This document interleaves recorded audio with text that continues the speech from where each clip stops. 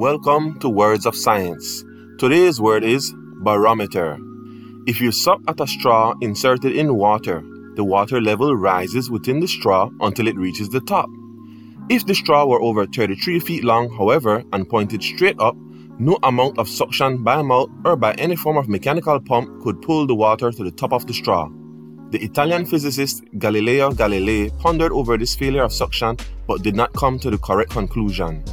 Galileo's student Evangelista Torricelli taught, however, that what made the water move upward was not the pull of suction, but the push of air pressure against the water level in the well or container from which the water was being sucked or pumped. When a column of water reaches such a height that the pressure of its weight on the water level of the well is equal to the pressure of the atmosphere's weight, it can rise no higher. Torricelli tested this in 1643 by using mercury, which is 13.5 times denser than water.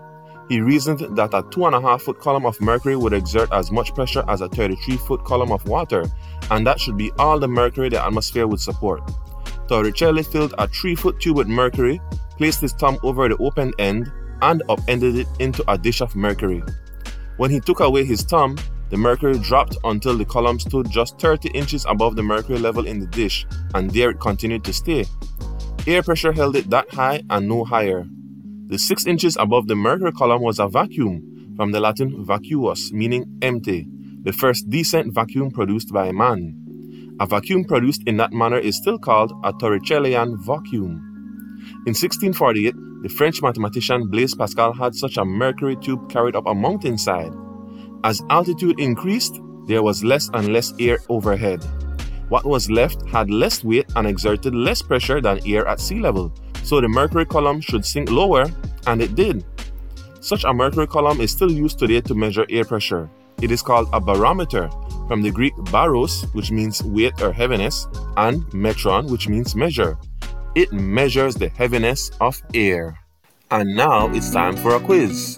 Question number 1. Who correctly figured out the reason why there is a limit to sucking water up a straw? Question number 2.